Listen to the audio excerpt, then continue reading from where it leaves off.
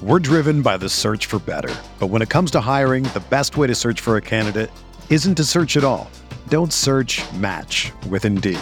Indeed is your matching and hiring platform with over 350 million global monthly visitors, according to Indeed data, and a matching engine that helps you find quality candidates fast. Ditch the busy work. Use Indeed for scheduling, screening, and messaging so you can connect with candidates faster. Leveraging over 140 million qualifications and preferences every day, Indeed's matching engine is constantly learning from your preferences, so the more you use Indeed, the better it gets. Join more than 3.5 million businesses worldwide that use Indeed to hire great talent fast. And listeners of this show will get a $75 sponsored job credit to get your jobs more visibility at Indeed.com/Blue Wire. Just go to Indeed.com/Blue Wire right now and support our show by saying that you heard about Indeed on this podcast. That's Indeed.com/Blue Wire. Terms and conditions apply. Need to hire? You need Indeed.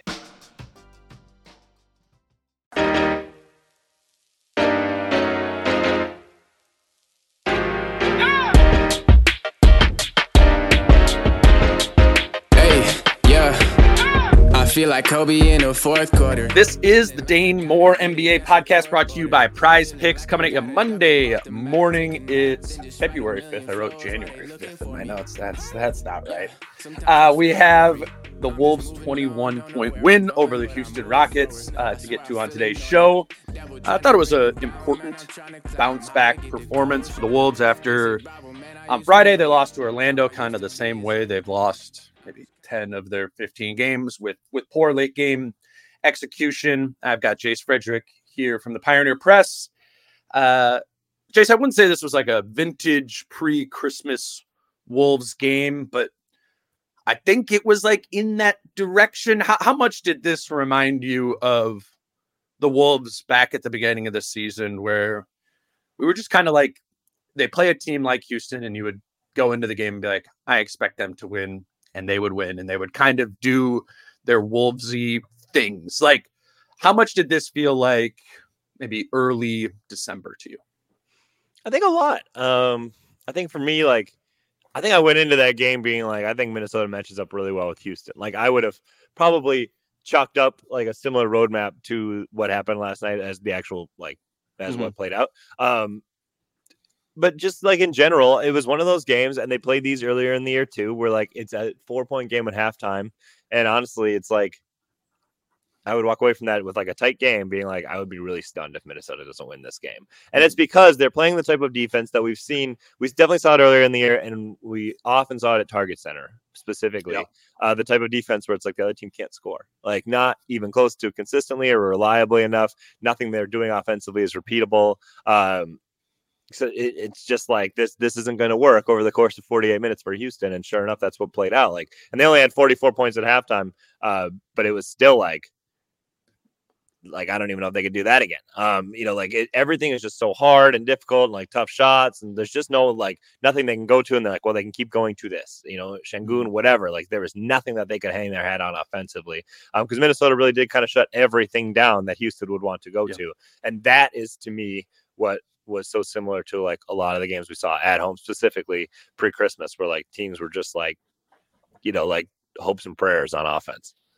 Yeah, it's the two things I think you could point to that are most early season Wolves are the dominant defense and Ant in the third quarter kind of putting the game away. And those things have been substantially less frequent, not completely. I mean, obviously there's been great moments from the defense or quarters here and there, and Ant's had his little boomlets from time to time.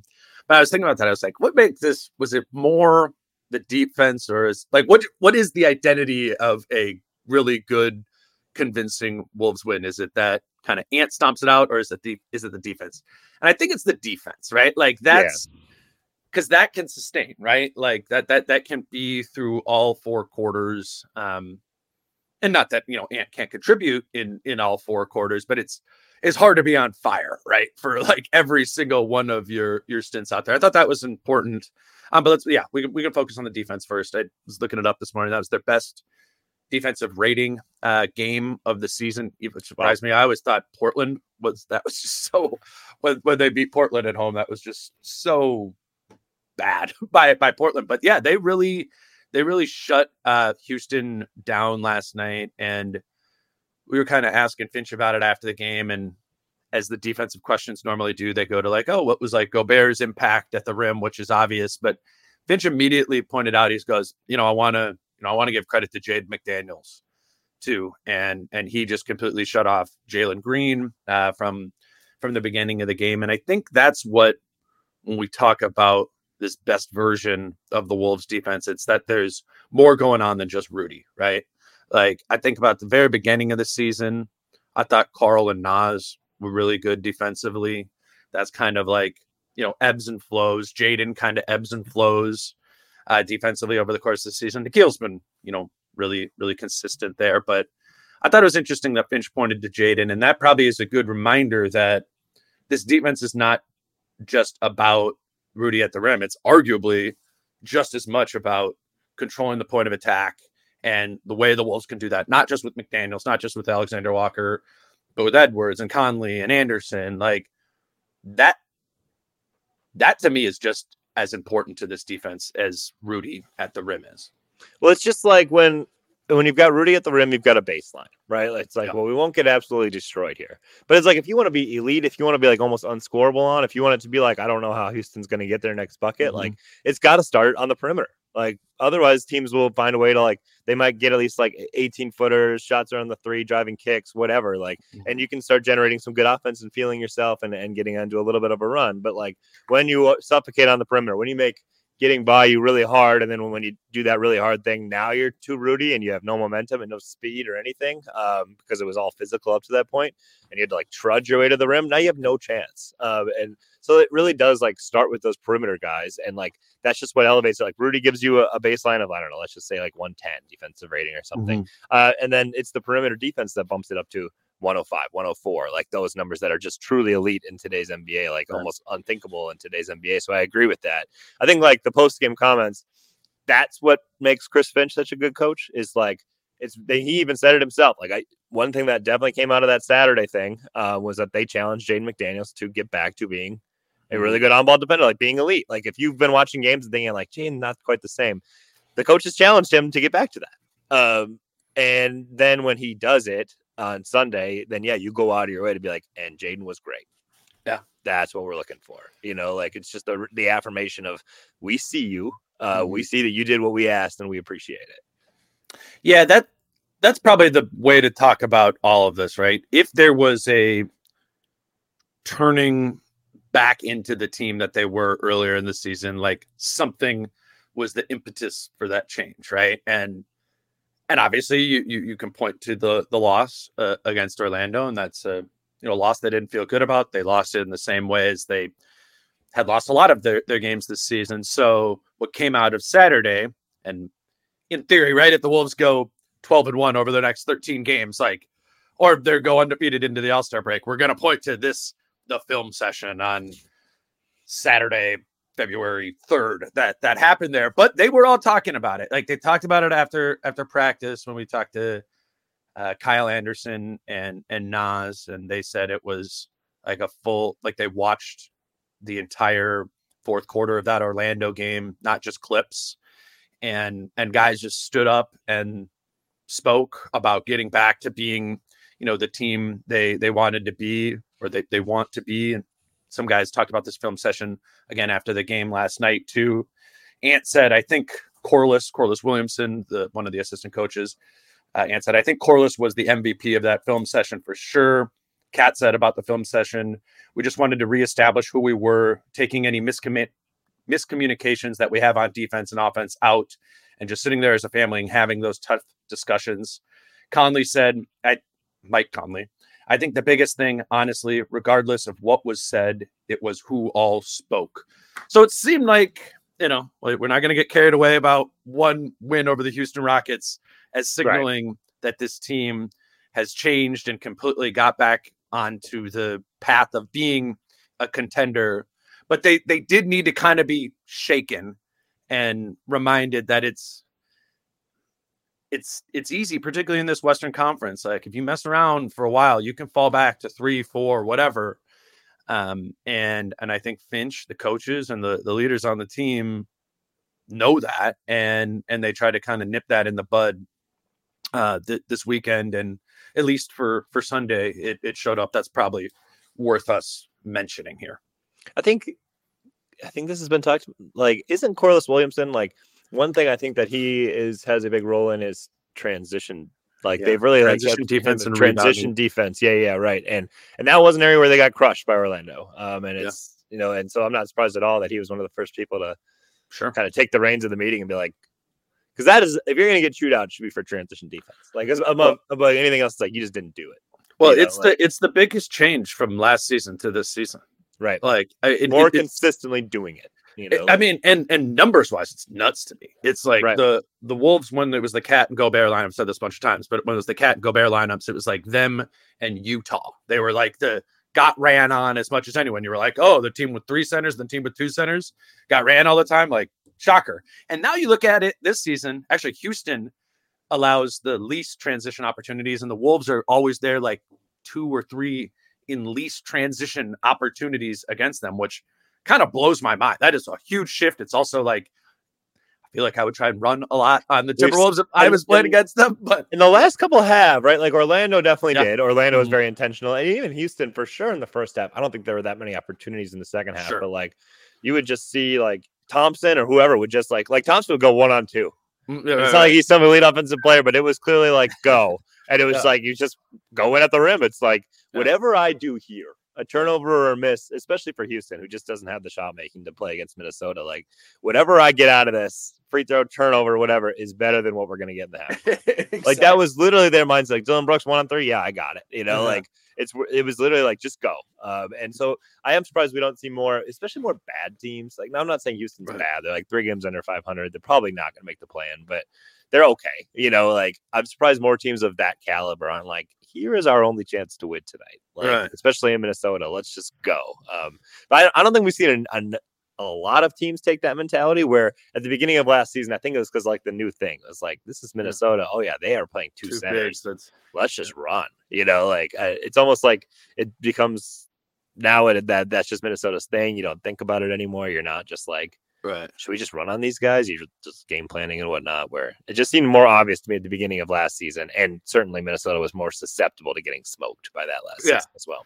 Yeah. Well, and Corliss Williamson was a new addition, off-season addition this year. Yeah. Like, they created an extra position. He didn't replace anyone. Correct. And it was for this reason. So to point to that, how the rebounding has gotten better and the transition defense has gotten better, that makes sense that Corliss Williamson, has played a role in that, and then played according to Ant, was the MVP of that film session yesterday. So, I mean, this is what good teams do, right? Like, when you get a little askew, you find a way to kind of get yourself back to being like the team, the team that you can be. And I think they weren't that against Orlando. Like, they were the team that was kind of like, let's mess around and see if we can get this done.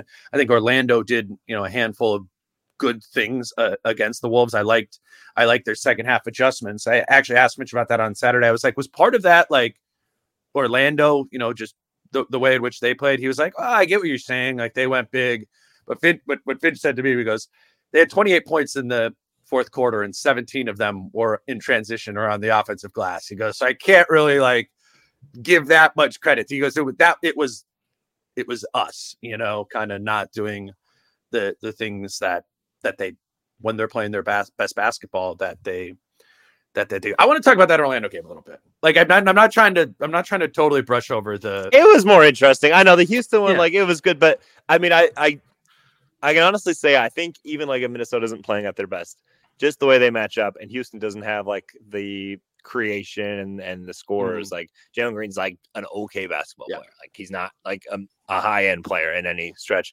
I think Minnesota beat Houston 90 times out of 100. Yeah, I wrote. If they get them in the playoffs, that's a sweep. It's a sweep for sure. And I said the same thing, and I had to immediately follow it up, and I was like, Houston's not. I mean, I would be very surprised if Houston made it to the play-in. Like, they're currently out of it. I don't think they're gonna get back into it. Certainly, somebody can get hurt. Houston can just randomly get hot, and all of a sudden, it's like, hey, they didn't get the 10, and then they'd have to win 2 games to get to Minnesota. Like, But yeah, Minnesota just matches up so well with Houston. It's like 95 and what in the first meeting and however many points Houston scored. I think it was 122 to 95 in the first meeting. And then it was 111 to 90 yesterday. Yes, I would think it'd be 4 games and maybe one was competitive in a playoff series between those two teams. So like it's Minnesota did great. They really did. They played well. I don't want to take it away from them, but I just find those less interesting because going into the game, I would be like, I think Minnesota's going to win this by double digits at least. Because the NBA, you just can't state it enough. Like matchups really matter. Right. It makes some things where it's like this team does not have a chance to beat this one, or this team does, and they can be similar talent levels. Like Team B and Team C can be similar talent levels, but Team B has a chance to beat Team A, and Team C does not because of the way they match up. Right. Let's talk about the Orlando game. Because I don't want to cut it up with a break in the middle of it. Let me get this break in here. Today's show is brought to you by Your Home Improvement Company, another one of our local sponsors here that we hope that you consider if you are considering like a home improvement renovation this winter. They are offering a deal that is 30% off on bathroom renovations right now. If you call now, and they can do those renovations within one day, a full bathroom renovation in one day. The number for that is 844-270-7180. And then also they have a buy 2 windows, get 2 windows free deal if that's something that you are going to be looking to do this winter as well. To don't let the windows get drafty. If these are things that you are considering and you're going to go to someone to do a bathroom renovation or get new windows, we just ask that you consider Your Home Improvement Company. They obviously support this show, and so we're hoping that that's something that you all do to be able to support them as well. Again, that's Your Home Improvement Company. You can go to yhic.com or 844-270-7180. Your Home Improvement Company, where it's your home made better. Can you imagine standing on a roof and inserting a window by yourself? Like that thing looks dude, heavy as all get out, and you're just like you're trying to jam it in there. Yeah, I would do like the one step back and because it's too heavy for me and fall off the thing. Like I did a landscaping job, not a summer. DIY job. Yeah, and I suck at everything. But I had this landscaping gig, and I was just like all those jobs that like required any sort of like scary stuff like that, where I'm like, man, if I just step wrong here, I'm gonna fall off the whatever. Right. So I was just like, no, guys, I'll just move the rocks. Like the rocks in the driveway that we have to move back to the backyard. That was a terrible idea too, because you're literally just shoveling rocks and putting them, That's where at the end of those weeks, you're like, I can't move. No, dead. Especially like the first couple weeks of it. And I was like, 20. You just get used to it. Yeah, I'm like, right now, if I had to scoop one wheelbarrow full of rocks, I'm out for the week. That's it. I remember when I would do stuff like that. I wore this is great for basketball podcast, but like sitting on a roof, putting in leaf guard, and I'm just wearing like old basketball shoes that had no grip. Like I just and I just remember sitting on the roof and like sitting down, and my shoes had no traction on them. I just started sliding down the roof. I got all the way to the gutters, and finally my feet went into the gutters, and I stopped. I thought I was gonna die. It was only like 15 feet. I wasn't gonna die, but I thought I was just going off the roof. And that's when I realized I don't want to do this. This is why you're not hiring me and Jace to do a home improvement project for you. I definitely recommend the people in the video doing those jobs. Your Home Improvement Company. Yes, Your Home Improvement Company. Yes. It's not my home improvement company. I thought the Orlando game was interesting. And the reason is, and it's part of, I don't know if it was 3-4 weeks ago, you and I did a pod about like which teams in the West would present a difficult matchup for the Wolves, or teams we felt confident in them beating. And one we were both kind of like on the fence on, but really recognized it was an area in which the Wolves were susceptible, was the Pelicans. Mm-hmm. And our rationale for that is, one, they're big, right? They kind of match the Wolves' physicality, which takes that away as an advantage. And then like a strong playmaking, scoring power forward like Zion presents, a difficult matchup for the Wolves, because your power forward typically is Karl Anthony Towns or Naz Reid, and you typically don't want to have either of those two on the opposing team's best, offensive player. So there aren't really other teams in the West that are like that, but I thought Orlando played a lot like New Orleans to me, and particularly in the second half, once they went super big and they brought Jonathan Isaac in for Markelle Fultz. So it was Wendell Carter Jr., Paolo Banchero, Franz Wagner, Jonathan Isaac, and Jalen Suggs was the five, which gives you the rare lineup the Wolves are going up against that's bigger than they are. And I found that interesting because Rudy was guarding Fultz, which allows him to do, his lurk off the shooter thing. And that really worked. That works broadly all season. They loved it. They did that against Giddey, right? In the Thunder game. But you take Fultz out against the Rockets. Yes, exactly. And it again worked great.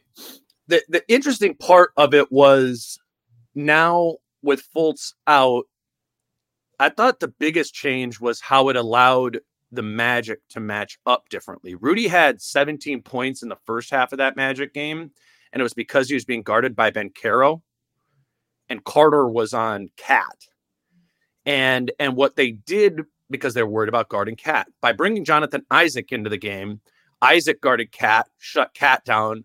Wendell Carter was able to move to Gobert. Gobert only has 2 points in the second half after having 17 in the first half. And then Banchero moves on to McDaniels or whatever. And I agree, like what Finch said, 17 of the 28 points, they were self-inflicted.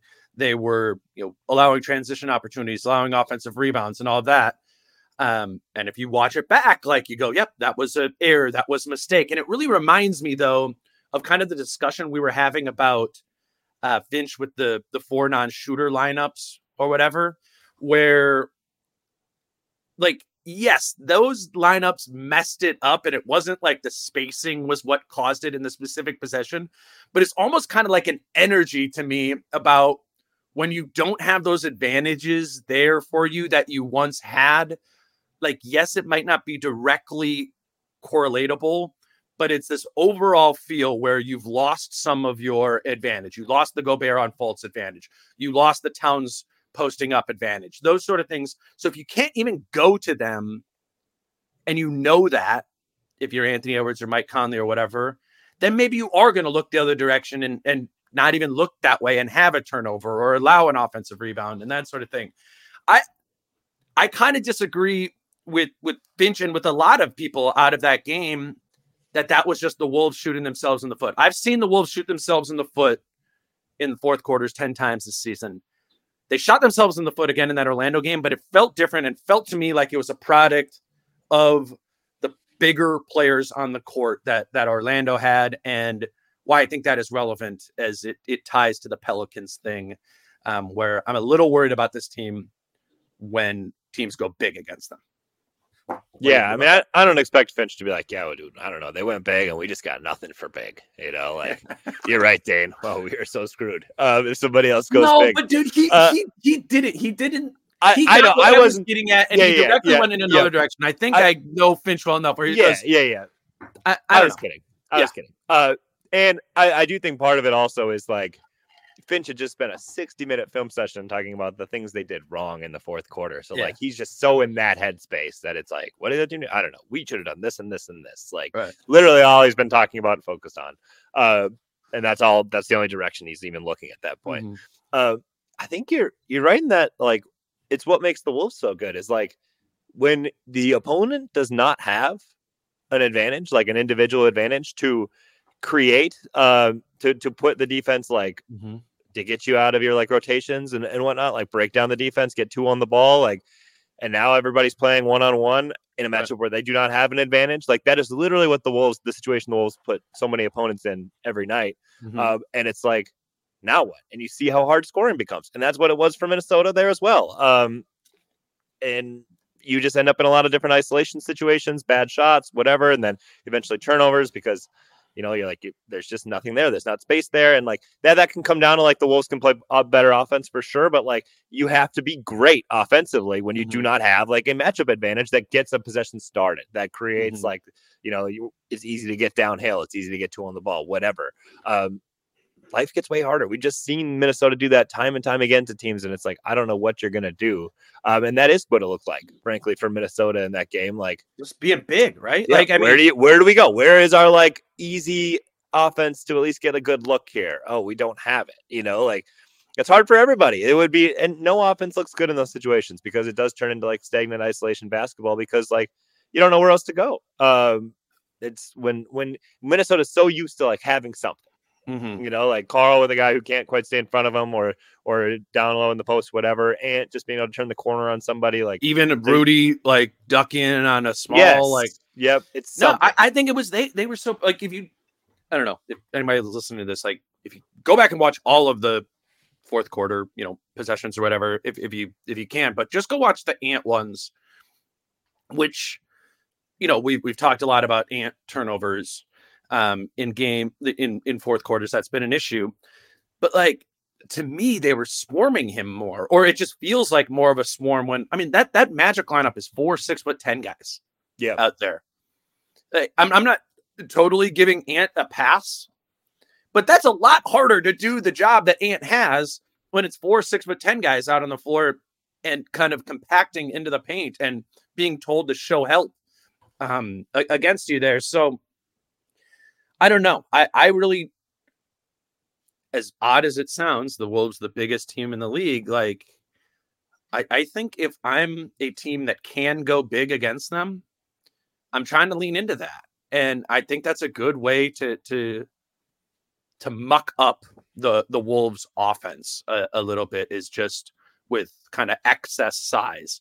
And with Orlando, it wasn't like painfully big or anything. They could play that way, but yeah, they're still playing good players. It's not like they're just like, let's go 3 centers. Like it's functional, like it's functional players, and they still like, there's technically a small forward, technically a power forward, like just as big as they can possibly go at every position, and it worked out great. It's like if the Wolves were doing this against the Wolves, it would be playing the Rudy, Cat, and Nas lineup all at the same time. Yeah, right. You know what I'm saying? Like Sure. This lineup, you don't really use that often, but you could go to it because those are all good players and they're bigger. Like teams that have that in their bag, I would use it. I would use that against the Wolves. And maybe Milwaukee. I think Milwaukee is the next team coming up who can kind of do some of this against the Wolves. It's the same thing of presenting the really difficult matchup at the 4. Who's going to guard Giannis? That sort of thing. I'm interested for the Milwaukee game for that reason, because this has been on my mind since a month ago when we had this conversation. Sorry, I cut you off. No, I'm just interested to watch Malik Beasley guard Anthony Edwards. Yeah. If you haven't watched Milwaukee, that's who they got. Yep. Like, it's gonna be Malik Beasley on him. Like they're James McDaniels. Alexander Walker. Really if you're like, wait, Malik Beasley sucked at defense when he was here, it's like, no, he still does. That they don't have anybody. This is why they give up 130 points. Not the coach. They don't have a single perimeter defender. They don't have one. But that is what it is. But like, I think it's interesting because like we always talked about going small, and that was the idea of how do you best generate offense against Minnesota.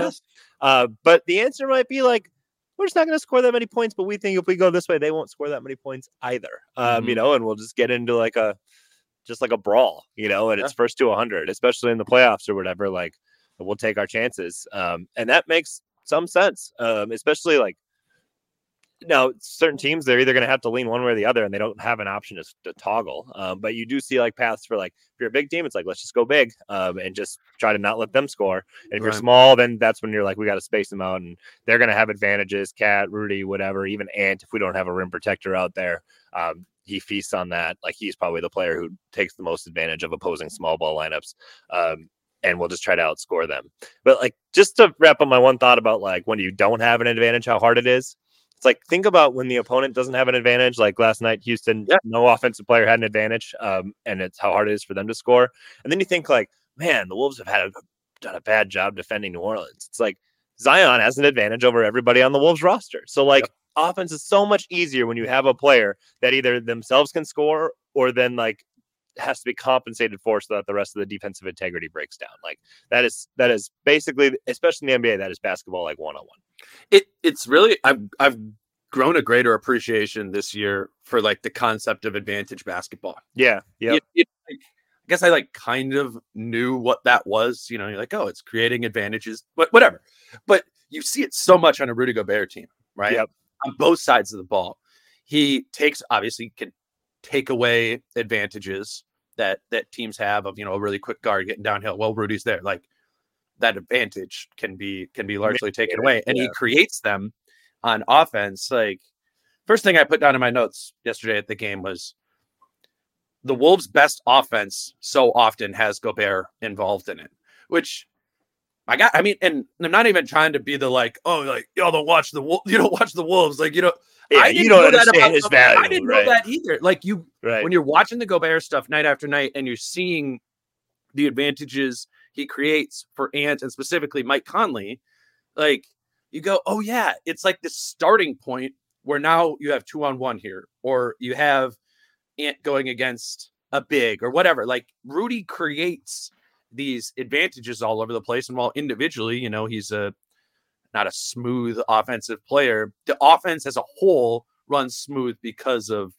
the advantages he creates. And that's why this team is becoming an advantage basketball team, and they're playing their best offense. Like, and maybe we can get back into that third quarter of the Houston game, where you're putting Ant in advantageous situations by, being off ball. Mike Conley was initiating a lot of the offense, and then it finds its way to Ant coming off of an off ball screen or something like that. And he's going decisively, which is key for Ant. If you see an advantage, go right away, and be able to do it. And I found the third quarter really encouraging in the Wolves playing advantageous third quarter offensive basketball. What stood out to you about that third quarter last night, where the Wolves basically was a 4-point game at halftime and got up to 20 about halfway through the third quarter there? Obviously, it's a lot of Ant shot making, but what did you like about that? Yeah, just to tie on your other point quick. Mike Conley said last night that Rudy is the best player on the team of, like, using his body to create attention and open stuff up for other people offensively. Like, and that's, you would never think that, but literally, like, his best at creating for everybody else. Right. Which is like its own form of playmaking that just won't show up on any stat sheet. I think for me, the third quarter was like, it was Ant going into Inferno mode, but it started with good offense. Like, it started with him playing off the ball and just getting easy looks, like the ball coming back around to him, like second side, easy attacks, layups, those types of things. And then it's just like he sees the ball going a couple of times, and like he said, he's like, I make one and you know what's going to happen or whatever. And I hate that mentality, but it's still like, it is like you get 3 easy looks or whatever. Now you are more likely to make, the harder ones. Like, that's just true. And it's so much better going that route than you trying to get yourself going by being like, I haven't done anything for a while here. Let me dribble up and attack a stacked defense, or let me pull from 3 here and just hope I can get myself going. Like, let's the offense get him going and then goes from there. Like, and some of those shots at the end of that run were like, ooh, I don't know. And then they go in and it's like, okay, cool. But I just think even those are so much more likely to go down when you've gotten going via easy looks, and easy looks come when sometimes you're off the ball and you're getting like so many more like positions where it's like, yeah, you are going to score here 9 times out of 10. I thought it was a really interesting combination in the third quarter. Like, it started with Mike. It was the most Mike played point guard in a long time. I thought the whole game, and the most Ant then played. Which Finch said was going to happen. Guard. He did. He said it. That came out in the film session or whatever. Said it after the Orlando game too. I think Mike's going to have the ball. Yeah, Mike's going to have the ball more. Yeah. But it was, to me, it was like the perfect way to kind of go about it. Mike was creating it or finding Ant in advantageous situations, and the first couple buckets were that way, right? It's playing through Mike into Ant, go bucket, and that happened 2 or 3 times, and then it went into running the offense through Ant, which is a less efficient thing that the Wolves do. But when Ant is already rolling, it becomes the most efficient thing that the Wolves do. So I really liked how that kind of flowed through the course of the third quarter. And I liked that Ant, once it was in the him part of it, the kind of the second half of the third quarter, it was more of an intention to take threes. He got the step back going a little bit more so than it was stepping in to take the mid-range looks, Which we think the mid-range is, I'm not doing the no mid-range thing. It's a sometimes thing. And Rudy, when he was talking to us after the game, he was like, I love when Ant is playing that way and from beyond the 3-point arc, because he goes, I think he shoots a better clip from beyond the 3-point arc than from the mid-range, and one's worth 3 and one's worth 2. And I looked it up this morning. Ant shooting 40% from 3 and 39% from mid-range. Yeah, 39% from mid-range, 40% from 3 on the season. He shot 293 threes and 366 mid-range shots. The mid-range has to be part of the diet. But I think to Rudy's point and to the third quarter's point as a whole, the 3-point one should be more than the mid-range one, right? And that's where the Wolves are playing their best offense. I feel like when Ant has hit a couple and then the barrage of threes come, you're like, okay, this one might be over. Yeah, it's like if the diet is a heavy dose of mid-range, then the offense isn't working. And that is there are different situations. Like if you are facing like a hardcore drop coverage team, maybe you are just and you're knocking them down. Like maybe you are taking a bunch of 16-footers that are coming pretty naturally off the bounce, like great looks.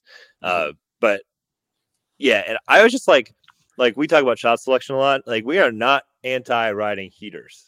All about it. Like, you got to cook and go ahead, like take a couple of heat checks, whatever. Like you then just know, like when the heat check, when the heater's over, like adjust accordingly, be smart about it, but like ride it. Yeah, absolutely. Like this team has won a number of games because of Ant heaters, like, and that won't go away. And they become even more necessary in the playoffs when offense is hard. It's just about like, it's really just, I think a big key is allowing the heater to start organically, like easy buckets and being like, all right, now they're going down versus versus sometimes what looks like an intention of we are down 8. I need to go on a heater, and it's like, wow, these are some bad shots getting forced up here, just trying to make something happen. Like let the offense work for you. And once you're going, then just go, you take it from there. Like I think that is the best case scenario for Minnesota. Like just, it's awesome. That is the skill that we need to compete for a championship. But just let it come about or more organically than it sometimes does. Don't force it. Like you can force it once it's there, but don't try to make something there that's not there. Today's show is brought to you by Duer, D-U-E-R. And you've heard me telling you about my Duer jeans that I have, but Duer just also sent me a pair of their no sweat pants. And I'm just a big fan of a pair of pants that looks good. It looks like a dress pant. It looks formal that you can wear out there, but it doesn't feel like that. It's got that stretch to it. It's got that comfort to it. And these no sweat pants that they gave me in it's a relaxed taper, the ones I got in black, I can wear them with everything. And I just really like that feeling. And I think Duer has sort of nailed that, the look with the comfort. They make stretch performance denim and lifestyle apparel for men and women with elevated styles that stand apart, and they're made from natural fibers for that high stretch and breathability. I really think, if you're looking for some new pants, some winter pants, consider these. Trust me, you need Duer in your wardrobe. Order your new favorite jeans or pants today. Check out Duer's flagship stores in LA or Denver, or shop online at shopduer.com/Dane Moore. Right now, my listeners can get 15% off site-wide when you use my special URL, shopduer.com/Dane Moore. Don't wait to get 15% off. Go now to shopduer.com/Dane Moore. Today's show is brought to you by the Game Time app, and Game Time is the fast and easy way to buy tickets for all the sports, music, comedy, and theater near you. I went to a concert last week, and the whole process of knowing where to go to get the tickets, it was stressful because the last time I went to a concert, it was a mess trying to get the tickets from the third-party website onto my phone. But with the Game Time app, I felt confident even last minute that I purchased my tickets at a fair rate, and that's because of their best price guarantee. And then with the app, it was easy to just use my phone and get into the concert I paid for, no confusion. So if you're looking for tickets to a Lynx game, a Twins game, or a concert this summer, check out the Game Time app. You'll get images of your seats when you buy, so you know what to expect when you arrive. You can buy tickets in a matter of seconds, 2 taps and you're set. And tickets are sent directly to your phone. So no need to dig through your emails and click on a link here or there. You can just snag tickets without stress with the Game Time app. Download the Game Time app Create an account and use code DaneMore for $20 off your first purchase. Terms apply. Again, create an account and use the code DaneMore, all one word, for $20 off. Download Game Time today. Last minute tickets, lowest price, guaranteed. We're driven by the search for better. But when it comes to hiring, the best way to search for a candidate isn't to search at all. Don't search, match with Indeed. Indeed is your matching and hiring platform with over 350 million global monthly visitors, according to Indeed data, and a matching engine that helps you find quality candidates fast. Ditch the busy work. Use Indeed for scheduling, screening, and messaging so you can connect with candidates faster. Leveraging over 140 million qualifications and preferences every day, Indeed's matching engine is constantly learning from your preferences, so the more you use Indeed, the better it gets. Join more than 3.5 million businesses worldwide that use Indeed to hire great talent fast. And listeners of this show will get a $75 sponsored job credit to get your jobs more visibility at Indeed.com/Blue Wire.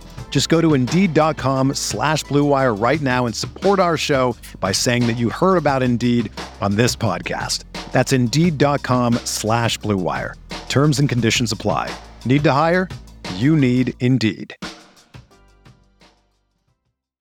When you need mealtime inspiration, it's worth shopping Kroger, where you'll find over 30,000 mouth-watering choices that excite your inner foodie. And no matter what tasty choice you make, you'll enjoy our everyday low prices, plus extra ways to save, like digital coupons worth over $600 each week. You can also save up to $1 off per gallon at the pump with fuel points. More savings and more inspiring flavors make shopping Kroger worth it every time. Kroger, fresh for everyone. Fuel restrictions apply. Do you think that this is going to settle in a little bit more? Like they're going to find an offensive balance? I feel like for a month I've been saying, like, I feel like they're like a couple small adjustments away from not the offense becoming elite, but like better than average, and it's been below average the whole season. And I get a game like this and I watch it back. I'm like, yeah, that's a good offensive team. Yeah. Like for 10 straight minutes, right? Like not a good play, a good sequence, like, and then it just comes and goes. And I feel like the break is coming where it's going to be like 5-6 games in a row where they have that 120 offensive rating or whatever. It feels like that's close, but it just hasn't happened. And I don't know. I still feel like it's close. I like that they're looking for the advantage basketball more. They're running more pick and roll. There's more inclusion of Rudy. They're finding that more and more offense, but more and more often in the offense. But then it goes away at times, and it's maddening. I guess it's just like it's just maddening. I kind of go back to what Mike said, add to one question after the Orlando game, because I do think like a big part of the reason why it goes away is like there does get to be more ball holding and whatnot. And so you don't even know where possessions were supposed to go until because if Call catches it up top, maybe he's holding it and now that's 8 seconds of the possession or it's just ending with the shot. Same thing can happen with Ant and that just happens. It comes about and it comes back up, comes back up above the water and you're like, oh, there it is again. And so I think I asked Mike, how long does it take to break these tendencies? Or do you think these tendencies can just be broken where you can just trust that the good offense, like the first quarter against Orlando and then the Houston game at large, especially in the second half, but can just be the norm? And he just kind of said, then he goes almost like winced. He's like, I wish we had more practice time. Yeah. I think it's hard to cement something in as this is what we do. Frankly, pretty big changes in how players approach the game in the middle of the season. I think you can have a practice, you can have a film session, and it might pop it up for 3 games, and it's yeah, here we go. But I think it's hard to not have it revert to where this was a big detail that we've been focusing on. And so guys it's constantly in their ear, they're thinking about it, and then the second you go to try to patch another hole, that thing slips back down to where your natural tendencies are. And that is one of the hard things where it's okay, this is slipping again, we got to recorrect. This is slipping again, we got to recorrect. I don't think it'll get to, frankly, right now, this is just what they do every night. I think I don't know if they're going to get to that point this season. They might get there eventually, and they can win with what they've been doing now. We've seen that. But I don't know if it'll get to like that peak optimal point of they are taking the max advantage of the talent they have because everybody's making good, smart, quick decisions. I don't know if that's going to happen on a night-to-night basis by the end of this year. It's weird. Utah did that. Utah got to that point, right? Mike basically mentioned that. Yeah. Like, and I mean, it was all about quick decisions. We were just like, everybody's making the quick, right decision off of each read, and that maximizes offense. I'm pretty sure all 3 seasons, or for sure the 2 full ones that Mike was there, they were both top 5 on offense and defense in Utah. And I don't know. I don't necessarily feel like that Utah team was way better than this Wolves team. I kind of weirdly feel like I like this Wolves team in the playoffs more. The defense is, I guess they have more perimeter defenders. So maybe you could argue like they do. And like better. top end scorers. I mean, like they have at least as much as Utah did. I mean, so it gives you like this reason to believe that this can be better than Utah, but it hasn't been. This season hasn't been better than that. But I guess that's what I'm getting at is like I feel like I can picture this team being the Utah team and better. Though, to be fair, we haven't seen that this season. The Wolves have been mediocre offensively the entire year. It wasn't like, oh, remember that month? Remember November? Like, nope. It's like 13th in offense, 18th in offense, 21st in offense. Like if you go month to month, there hasn't really been that stretch. And it's, as I've, thought more with the trade deadline and everything, and like, okay, is this really a contender? Is this a team that I think can go to like the Western Conference Finals or whatever? And the answer to, if that is yes, this is what it has to be. This part of the offensive thing needs to click in, and it doesn't need to be 100% of the minutes. It doesn't need to be 90% of it. It just can't be as come and go as for games at a time. Yeah, where like there's some games where it's like there was never a good stretch of offense. right. I don't know. That's why this is a really interesting team, and I think it's why, with again after the Orlando game, another like, okay, poor fourth quarter execution team, and I started thinking about that first playoff series, right? Whoever they get, and the 10 ESPN people like do their pick, right, forever or for the series, and I can just picture like 6 of the 10 of them picking whatever, like the Lakers to upset them. And what they will reference is like the clutch offense and the late game stuff as a reason. And it's enough of a narrative and kind of a fair one that you go, that team that people will feel just in being able to pick the Wolves. And the question is going to be, come the end of the season, come the beginning of the postseason, is can they do this? Can that just be a narrative and not a truth about this team? And it's hard because it kind of is a truth right now, though I feel like it's close to be, I don't know, whatever that is. I feel like it's close to not being a truth too, if they just do a couple things a little bit differently. I'm really interested by this kind of was it 5 games left before the break? Like, but can you roll here? Can you roll into this? And can I sit here at All-Star break and go, yeah, I do believe in this offense a little bit more. And when I think about the rest of the season in the playoffs, I do have that greater confidence. They need that. I feel like they need that. You talked about it after the Thunder game where you were like, they needed that mentally, They need this mentally, I feel like, to sustain for 5 games, to believe and know that they can do it offensively. Well, the last 2 games are against Portland, so good chance you got some kind of good vibes heading into it. Yeah, I mean, in Chicago isn't going to be all that difficult, but it's really going to be the Milwaukee first game and the Clippers. It's going to be those 2 games. Yep. Yeah, like so 2 road games against high end teams. Yeah, and it's a 5-game road trip. I'm not saying you have to win them either. Well, it's a 5-game road trip, but they will come home between the Bucks and Clippers games. So it's a 2-game road trip and a 3-game road trip. Right. I more so mean it of just like 5 games in a row on the road. And to that end, you always are like, man, if you win 3 out of 5, that's great. Yeah. And like, Yep. And I think they probably will. There's just a kind of, a difference in how they do it. Are those 3 wins against Chicago and twice against Portland? Yeah. And they kind of feel like this game, or do you against Milwaukee or against the Clippers, do you have a game like the Thunder game where you go, oh, okay, let's put that in this pile.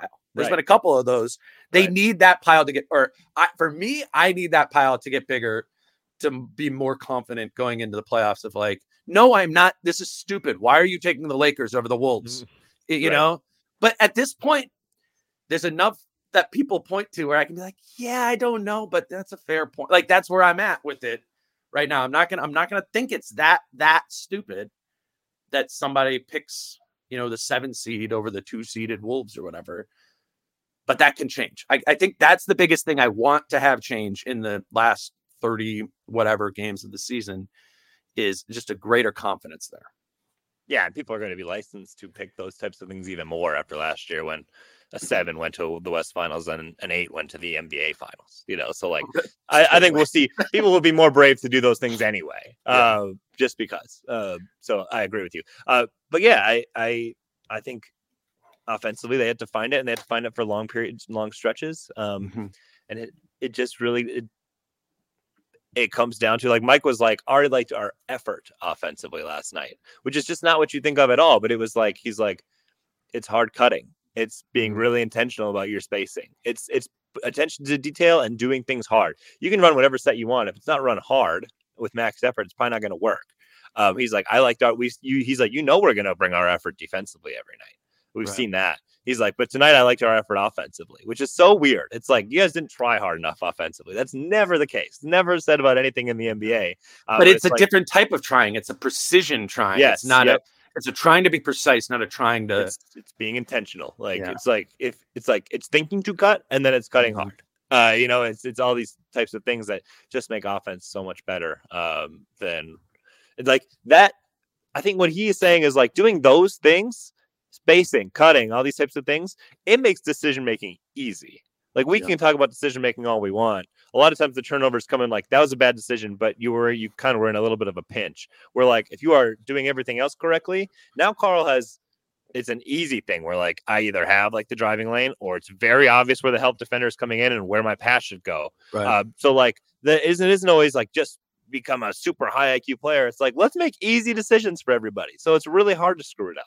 Like that's how it's like repeatable every possession, getting the right thing and doing well and creating good offense like that. That's kind of it. Like make everybody's decisions easier.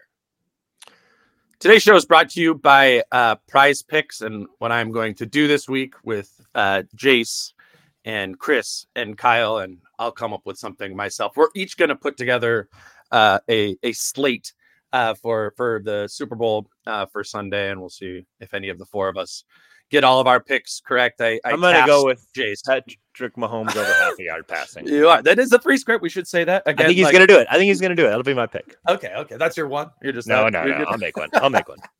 It is a free square, though. We should say that they're giving a free square. Is Mahomes going to throw for a yard in the game? So you take that, and then you kind of start building your slate from there. What else do you have, Jace? Brock Purdy to throw an interception. Okay, I like that. Let's see if I can find that. Okay, Brock. Yeah, that seems like a good one. Okay, what else we got? I mean, he usually doesn't. Well, you just gave me to give one. But that's your only one? I thought you wanted me to give one because you were going to make 4 out of everybody. No. I wanted you to do 4. Do you have anything else, or you can think about it more?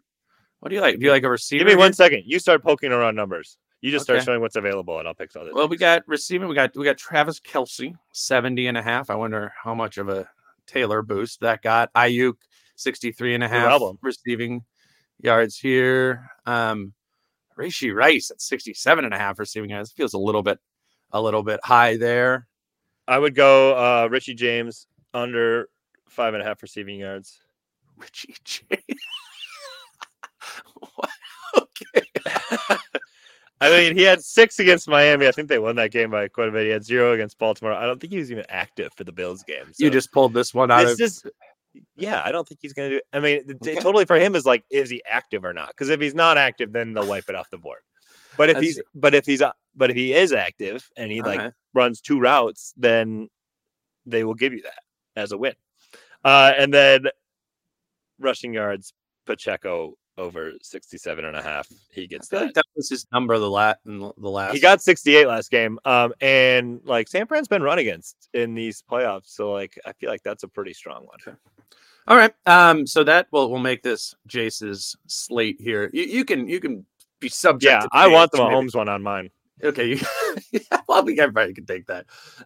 So that's just like a 4-leg. There's no amplifiers on that, but that if you did $20, that's to win $200. If you don't have a Prize Picks account and you want to check it out for the Super Bowl this coming Sunday, create an account at PrizePicks.com or on the Prize Picks app.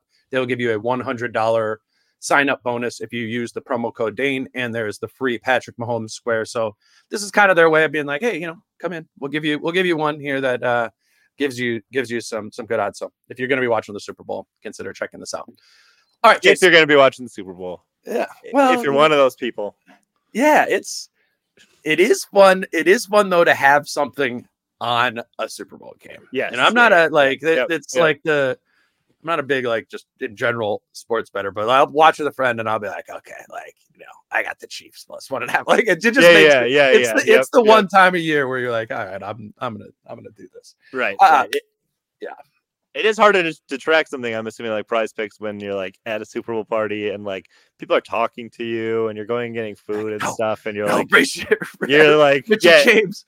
James. Right. Honestly, yeah, it's like you're sitting in the fourth quarter. It's like I just need Richard James to not catch a single pass, and somebody's like in the second quarter he caught a 12-yard pass. Like, damn. Oh, I missed that one. The last thing I want to get to here is your Conley corner. For this week, we pretty much, every time you do a Conley corner, we come on and we talk about what you and Mike was the focus of that article that time. Can you, because I think this ties into what the meat of what this week's Conley corner was. Can you just talk about like how this came to be and what Conley corner is? Yeah, so like last year, we would talk to Mike Conley all the time, and just like really good interviews. Like to me, it was always like we asked a lot of guys after the games, good, bad, whatever. Like, why did this work? Why didn't this work? And they have some answers and whatnot. A lot of times it's like, oh yeah, defensively we just played really hard, whatever. Offensively we moved the ball. Like Mike is like sitting there and like you walk away from his being like, I feel like an NBA coach. Like I know so much about basketball. It's like like switching defenses was something they were terrible at last year, and sometimes they still struggle with it. And Mike is like, we need to do A, B, C, and D, and that's how you eventually break this down. And it's like, oh, okay, that makes a lot of sense. And then the next time they play against it, you watch for it, and you feel like you've got a better grasp on the game. And it was like, you can talk to this guy about anything, and it's all like super interesting, insightful answers.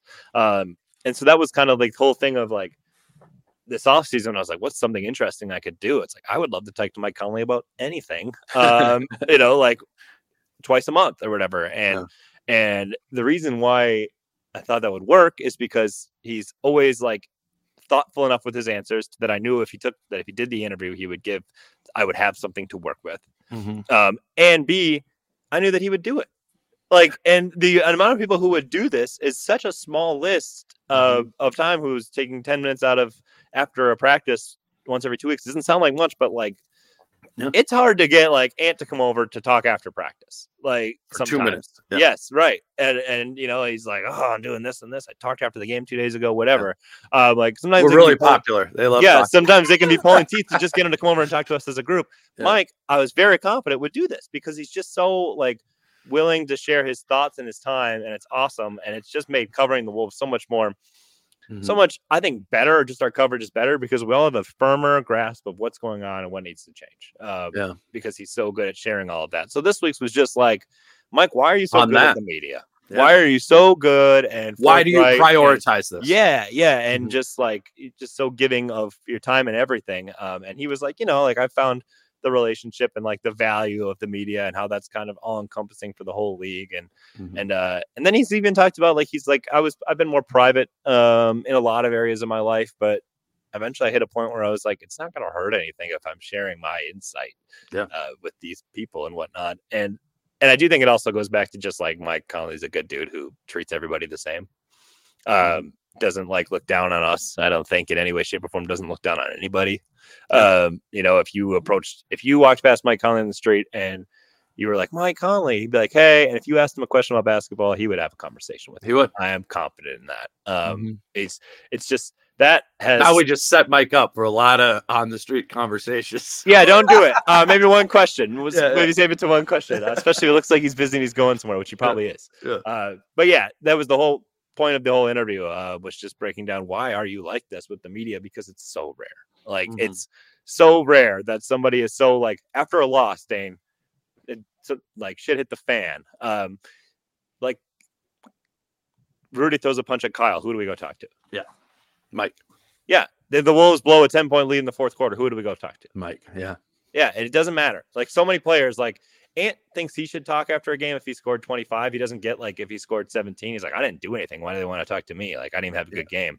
Mike understands that like I've talked about anything, good, bad, ugly, and it's just so like not combative at all. Like there's never like a short answer. He's thoughtful. He's answering your questions, even if they're hard questions. He's talked about like, I know that I built up enough respectful relationships where like nobody's asking me gotcha questions. Nobody's trying to get me to say anything. And it's a two-way street. Like Mike gives us enough stuff no matter what. Like Mike just talking about basketball is interesting. There's no need to stir anything else up. But he is just like the shield for all of his teammates. And he always has been. Like I've heard about this, like when he was in Utah and Donovan Mitchell and Rudy Gobert were, clearly strained relationship. And it was like, is Donovan Mitchell not even passing to Rudy Gobert? Like, those guys aren't necessarily talking after games. And Mike Conley's going up there and doing the interviews, like at the press conference table and whatnot. Right. He's just always done that. He's been like the spokesman and he handles it really well. And the fact that he's not really throwing guys under the bus, but he's not giving us absolutely nothing. He walks that line so well, I think. It's been easily the best person I've covered just as far as like consistently giving access to himself and intellect. Yeah, that's the thing. It's like, I think that's the part to hammer home. It's not just that he will talk. It's the substance of what he talks about. And, obviously like you and I are doing a little bit of different things. Right. And this being a perfect example is like, you're trying to tell a story, like through quotes. Sometimes I'm trying to like things I don't understand, like maybe an X's and O's type of thing. And with Mike, he's like willing. I feel like he's put together like, okay, Jace is trying to do this. Like he kind of has a feel for what we're each trying to get to. And it really, I think it helps us tell a more like accurate story about what's going on, whether it's a story about Mike or a story about the team. And it's like this, not that our stories or this podcast or anything are that big of a thing, not that many people like read it or listen to it. Right. But those interviews are taken and they're on YouTube and people are able to see all of that, or they're in John's stories and Chris's stories or national stories and all this sort of stuff.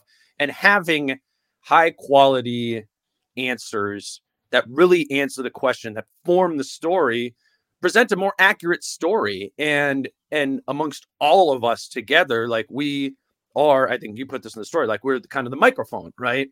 For these guys and being able to tell their story. So to have someone on the team that you can go to in those situations and get a sober answer of this is what it is, this isn't what it is. I mean, Mike's not the only player who's done that. Taj Gibson was really good with this for us. Taj once said as we came over, he's like, why do you guys only ever come over after we lose? Yeah. Because like, I was like, Taj, you're sitting in the chair. Everybody else is hiding in the shower. Yeah. He goes, all right. Yeah. No, it's an interesting angle, and it's just like it's something I've just grown in appreciation for, like in media of this stuff matters. I think it's just tactically smart by Mike too. Like, I mean, let's be real. Like he's giving you 10, 15 minutes a week or whatever on this and being conscientious and whatever, giving you that time. That's developing a relationship with you that is going to lead you to not necessarily totally paint him in a better like Homery type light. but it is going to lead you to be more accurate with that. And you're not going to you're going to always have assume positive intent with Mike Conley, and I think it's a smart thing for all players to do, is to think about it in that sort of way. I think it does a ton for their Q score, because we're humans too, and the way in which we interact and receive and perceive these players, we're doing it through our own filters of our heads. And when it's presented to us in this sort of way, I just feel like I tell personally a more accurate story of whatever is going on with the Minnesota Timberwolves, because I can talk to Mike Conley about that. And I think that's a really wide and kind of invaluable thing to have on your team, particularly when this is kind of a younger team. Your star player's 22 and he's great and funny in the media and all that, but he's not giving Mike Conley answers, that really help us better understand what is going on. So I have a great appreciation for it too. I think it's an interesting element about this team. And I love these Conley corner things, man. Like, everybody look to them. It's a completely unique content. These are just Jace and Mike one-on-one. So it's it's not something I have access to or anything else. Like, you can only get this stuff from Jace. It's just to give one more example, and I keep using Ant's name. Like, Ant, it's basically 70% of NBA players. It's just Ant isn't rude to us. No. That's what I'm trying to say. Yeah. I am not trying to it's just here's a prime. He is not the only player who doesn't want to come over after practice. He's not. I'm just he's just always the first name that comes to my head. He's more like the norm than everybody else is, For sure. But after the Orlando game, and this is 22-year-old flustered, you're asking him questions, and kudos to him for just doing the availability. But 5 out of his 10 answers are, I don't know, man. Yeah. It literally is I don't know. Yeah. I don't know. And then you got Mike over there, and he's like, we need to do this and this and this and this. If we do this, then we can get here. We're just struggling with this right now, and I think we'll get there. But it takes time, and it takes this, and everybody's got to accept this. And you're just oh, okay. And maybe that's Ant when he's 36, who knows? But here's the thing about effort on offense. It was effort issues. They're really associated with offense. And Mike goes, just to give you one answer and the depth of knowledge that he gives us. Yeah, it's kind of like that gift and a curse. We have such a talented team with guys who can go get a bucket at any point that you can get lazy. You can get complacent. You can just say, give me the ball and I'll go score it. And when you do that, your offense slows down. There's certain points when you're making shots and it looks good, and then you start missing them. And then nobody else is in a rhythm. Nobody else is in a good flow. So it requires everybody continuing to run, continuing to space. Like Rudy does it the best. Rim run and use his body to create attention and open up stuff for a lot of people. That's something we've got to continue to work on. It's that's one answer, and he gave 10 answers like that. It is just oh, really insightful. Oh, that makes sense. Oh, I understand why. And it matches what we're seeing. Yes. Yep. And it's not oh yeah, that he's saying, yeah, that didn't work, but this is how it can work. And it has worked in the past. Here's an example. Rudy is an example of how it, Yep. So then you know what to watch for. So then you watch on offense, and you're like, wow, yeah, Rudy does oh yeah, his rolling. Oh yeah, you do see how the roll without him even getting the ball, the roll sucked in that defender that opened up the corner three. Yep. And he didn't get the ball, and he had nothing to do with it. You just look at the person who passed it and the person who shot it, and Rudy had a big impact on the play. Those types of things. Then when you listen to Mike, and it's oh, okay. Right. And as far as the media thing goes, you talk about the bias, as much as anything, and obviously we're taught you try your best not to let anything break down your objectivity in covering the game. Not even oh, I like Mike Conley more, so I'm going to frame him in a positive light. It's that if I'm hearing Mike Conley give all these answers all the time after every game, whose perspective is going to start to leak in and become morph my perspective? Sure. I'm starting to see the game from Mike Conley's perspective because it's getting shared with me on such a deep level. So I'm seeing the game the exact same way he's seeing the game eventually. And that's going to frame how I see everything. And so I think the more open you are with, and the more available you are, the more your perspective is shared with the people who are covering you, that can only be a positive thing. It's yeah, but here is where they're coming from on this. I see what's happening. Here's kind of where they're thinking in that spot. Yeah. No, and it's and it's a balance. It doesn't need to be, and he does a ton of media stuff, and he does radio hits, but he goes above and beyond. So we're not saying that that this is the expectation. By he is any the means. outlier. Yep. But you see the advantages of having done that. And I think, if you guys are just like consumers of me and Jace's stuff, and you go, I think Dane and Jace have been doing some more smart content this year. That's why. This is a big part of the reason. And I think, again, particularly with what we were talking about before, a team that is like confusingly right there, but definitely not there offensively. I have such a better understanding of what they're trying to get to and what it will look like when it works, because Mike Conley's explained that to me. And it's like echoes, but in a different way of what Finch said to us too. And so you kind of take, you go back and you read the transcripts after the game of what Finch said and what Mike said. And then, I'm sitting here to do a segment on why the fourth quarter offense didn't work. I took my notes during the game of why I thought it was. And now I got all these other different things that I've added in and maybe even taken as my own from something that Conley and Finch said. So I don't know. That's maybe a little inside baseball on the media side there. But I think, Mike Conley's a gem for those of us in the media. And I think that was a cool article that you dug into. These are about every other week. I think I was saying weekly, roughly every other. It's definitely every other is the goal. There are times where it goes every 3, just schedule out of time or whatever, right? But it's like every other for the most part. But yeah, it's been awesome. And like, I was a little worried that I would run out of stuff. And there are some times where I'm like, what should I do this week? Like, and then I'm like, is this even a good idea? But then Mike just talks. And it's literally, and I'm like, yeah, that worked out great. Like, I didn't have anything, but I asked like one starter thing, and then all of a sudden it was easy to have a conversation. And like I just encourage, like, last night's isn't on there, but Timberwolves YouTube page, they've got all like the post game practice stuff, whatever. Like, go to another post game and just watch Mike, and like you'll probably learn more about basketball. Like, you'll get a deeper understanding of like the team and where it's at and what it needs to do, or what just in general, what's good basketball. Like, it's insightful.